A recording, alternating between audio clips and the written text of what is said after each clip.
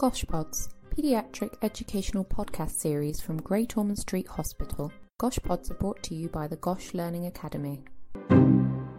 Welcome back to another episode of our research podcast series, and in specific we are talking about PPIE again today. With me I've got the lovely Deirdre back, who is going to be introducing us to a very special guest, Sumi, who works on the YPAG. And basically what we want to do today is talk about the patient or young person voice, really sticking to that message of the child first and always. And the way that we can do that is by asking children and young people what they think about the research experience that we do at GOSH and how they get involved in that. So welcome back, Deirdre. Welcome, Sumi. Please feel free to tell us a little bit about yourself. Sure. So I just thought I'd start with just introducing Sumi, but first chatting a little bit about the YPAG and what they do. And then we'll have a catch up with Sumi. So the YPAG stands for the Young Persons Advisory Group for Research at GOSH. The GOSH YPAG are part of a national network called Generation R. And basically Generation R YPAGs are spread across the country. And the children and young people that are on these groups essentially believe that more research should be carried out with children and young people and not on them, to make sure that it's better suited to their needs and the needs of the patients. So the remit basically is that the GOSH YPAG meets 6 times a year, and they work with researchers to ensure they're putting the patient's journey at the centre of their research. And that is basically in the design, delivery and dissemination of the research results. So GOSH YPAG, as I said, meet 6 times a year, but they do an awful lot of work in between times online for researchers. And Sumi will be telling us a little bit about that in a minute. But the other YPAGs are all run differently. So GOSH YPAG will meet those amounts of times a year, but other YPAGs meet once a month or less often than that. So we're all slightly different, but we all follow the same remit, really. So I just wanted to say hi to Sumi, and Sumi is one of our 32 members on GOSH YPAG, and she's kindly taken some time out to join us today. I just wanted to ask her what she thinks about the YPAG and the important work it does. So Sumi, it's so unusual for me to see just yourself on the screen and not 20 or more YPAG members with you at one of our meetings. Can you remind me, how long have you been a member of YPAG now, and what made you want to join the group? I have been a member for 6 years now. It's hard to believe, but I guess my hard work has done a lot. The aspect that made me join the group was that I really wanted to help GOSH in one way or another, as I have spent my entire life up until adulthood being a patient, and I wanted to do something to give back. So I found out about YPAG on the GOSH website and signed up straight away. Then a few years later, I got my brother Bav to join too, as it gives another voice to the group, and it also helps boost confidence. It's amazing. And what's even more amazing, Sumi, is that you've recruited another member to GOSH YPAG, which is fantastic. And it's lovely when Bavandeep comes along to the meetings as well. So that's incredible that, you really want to give something back to GOSH. And we find that a lot with YPAG members, Sarah, that, young people just want to give something back to the hospital and really believe in research and working with researchers. It's just fantastic. So Sumi, I just wanted to ask you, why do you think researchers need to listen to what you and the other YPAG members have to say to them? I feel that young people have more broader perspectives, and the younger generation think differently, and some are likely to be studying medical-related sciences. Also, like myself, being a long-term patient, having experienced so much at a young age, I feel it's vital for researchers to really get a worthy chance to get our points of views across. Having said that, young patients who have gone through a lot of treatments and procedures have a different mentality and preference of the way they see the medical side of things and how they want to see improvements from personal experiences. That's interesting that you've said that, because what I've learned with working with the YPAG is basically how many of you are what I like to call experts by experience, being GOSH patients or siblings of patients, and how also our public members also really consider and advocate for the patient group. It's so important, isn't it? Can you tell me, Sumi, a little bit about what usually happens at a YPAG meeting? So if somebody's listening in now and thinking, oh, I want to work with YPAG, what goes on at a meeting? What do they look like? We have been using Zoom since May last year, and we are looking forward to going back to a blend of Zoom and in-person meetings for the future.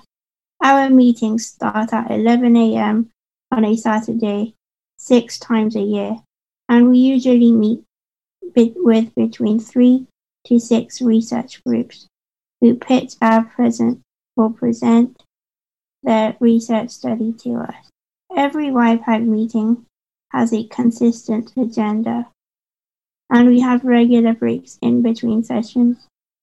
In terms of supporting various medical researchers, I do a lot of different things. For example, designing information leaflets, giving my opinions, ideas, and thoughts on the research itself, thinking about it from a patient's point of view. We also fill in questionnaires, and most recently, some of us took part in making a video for gene therapy. We usually have lunch at 1 p.m. and finish meetings around 2:45. If we were in person, then we would have the tree of fruitful feedback and stick our feedback on. Yeah, I've been missing the tree of fruitful feedback. I can't imagine back to the time when we would all be together in the room doing our tree of fruitful feedback at the end of a meeting. So it just goes to show, how varied our meetings are and what goes on with them, but that we do stick to a tight timetable, and we make sure that we give researchers their full session and our full attention when they come to meetings. So I know as you've been a member of YPAG for so long, you'll have met with so many researchers, but can you remember a particular YPAG meeting or a project that you really felt that you had great input into? I always try to give all my opinions and ideas to researchers to ensure I make a difference. So I remember 2 really insightful projects that I gave and gained a lot on. One of the projects was on AI technology, which stands for Artificial Intelligence. The researcher was inventing a robot machine that could potentially examine patient x-rays to decrease waiting times at A&E.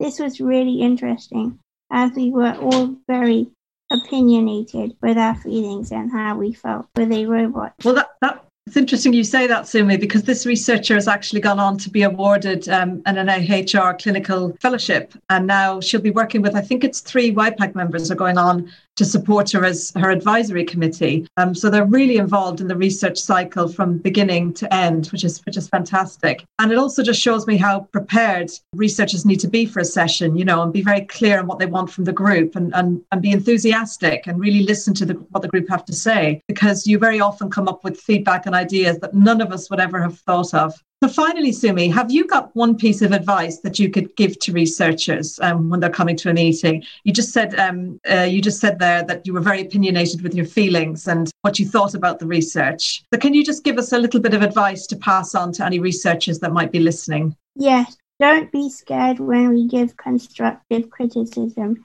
We represent the patient and young person's voice, and we just want the patient to have the best experience of your research. So it's important you get it right.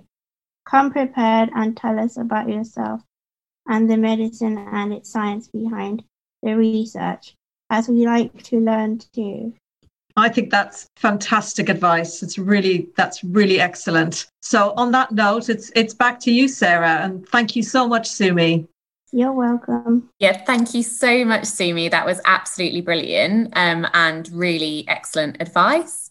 So could I just ask either yourself or Deirdre, where can you find YPAG to get in touch with? So you can email myself, so my email address, or the research.ppi@gosh.nhs.uk, and I'll manage that inbox and pass on your research queries to the YPAG and see if they will be available to meet with you. And we plan then your session, which could take a couple of planning sessions, as Sumi said, to get it right and make sure that you know what it is you need to ask the group. But yeah, please do get in touch with the YPAG through that email address, and we'll get back to you. And also, if you just wanted some ideas, Sarah, for impact case studies, they'll be up on the website in a couple of weeks, and that will give researchers an idea of some of the really good YPAG sessions and the good impact that the group have had.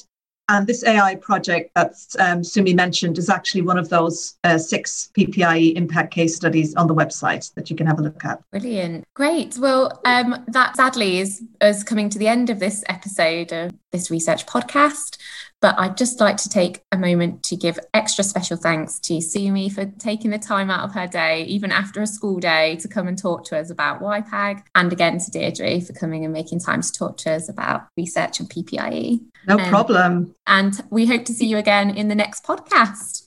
Oh, that would be fantastic. So if any of you are interested in joining me at YPAG, if you're in between 10 and 21 years of age, you could join us, and we would be happy to welcome you to our YPAG family.